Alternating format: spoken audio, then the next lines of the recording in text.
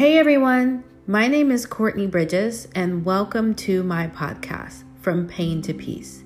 My podcast will not only be about my story, but some of the things I've learned along the way so far, and tips on how I'm starting to learn how to achieve peace in every aspect of life. My inspiration for the blog is able to share my story and hopefully along the way to be able to help someone in need just like you. Don't forget to subscribe to the podcast or subscribe to our blog, which is FromPainToPeace.com. Can't wait to hear from you soon.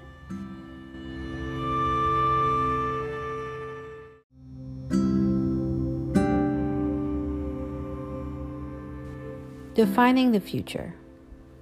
Our dreams often don't show up in the package we thought it would be. The quote above made me realize how much I thought my life would look like at 27 when I was 15 years old. And it didn't turn out the way I had dreamt. Growing up, I always heard, "Tell God your plans and he will laugh." And I thought it was such a weird saying, but I'll tell you I learned you are supposed to go to God with your plans, but ask him if that fits his agenda. Another discussion for another time. My point is, at 15 before my assault, I had a view of what I thought it would be by age 25. I imagined having my own business, making way over 6 figures, and having my dream house. After my assault, my view of the future changed. I thought I was too broken to be married, not good enough to have my own business, let alone make the money I deserved. As time went on, I could think too far into my future and focused on where I saw myself in 5 years. Honestly, throughout high school, I thought I was going to get a business degree.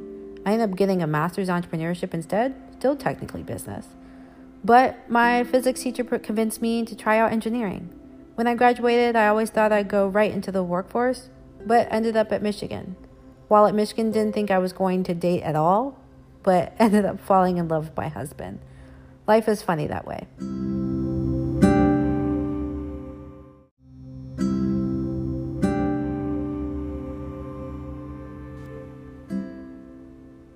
As I was always defining my future as I was healing, I had to also learn how to live in the present and not miss the moments I was experiencing.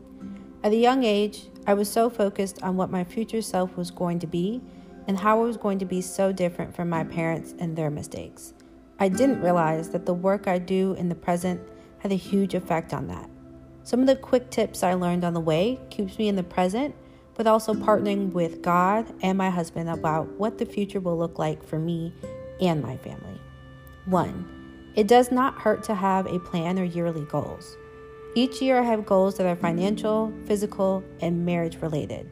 It doesn't hurt to make them and write them down, but you should align them, if you believe, with your higher power. If you have a spouse or partner, you should make sure you have goals and plans together. 2. Be flexible and open. Sometimes life happens and items get derailed or you get pulled into another path. Be open to a new path that may come about that will take you to your desired dream or future. 3. Heal from your past, live in your present. I have learned to make a future that contains peace. You need to learn and heal from your past, but enjoy the moments of the present. Take some time to evaluate the past you and the lessons you have learned, and use those lessons in the present to enjoy the moments you're making at this time now. And 4, make a better you. I started to get into self-help books to increase my strengths, but to also learn my weaknesses and improve upon them. Take the time to improve yourself for what is to come and to be a better person.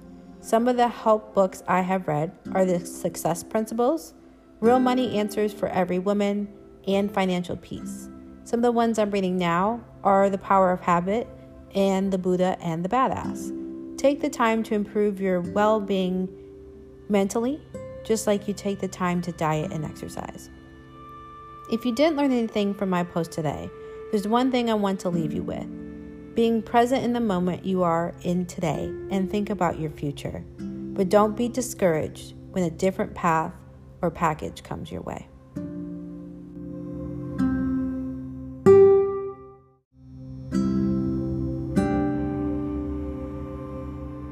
As always, thank you for listening to From Pain to Peace, the podcast. And don't forget to subscribe.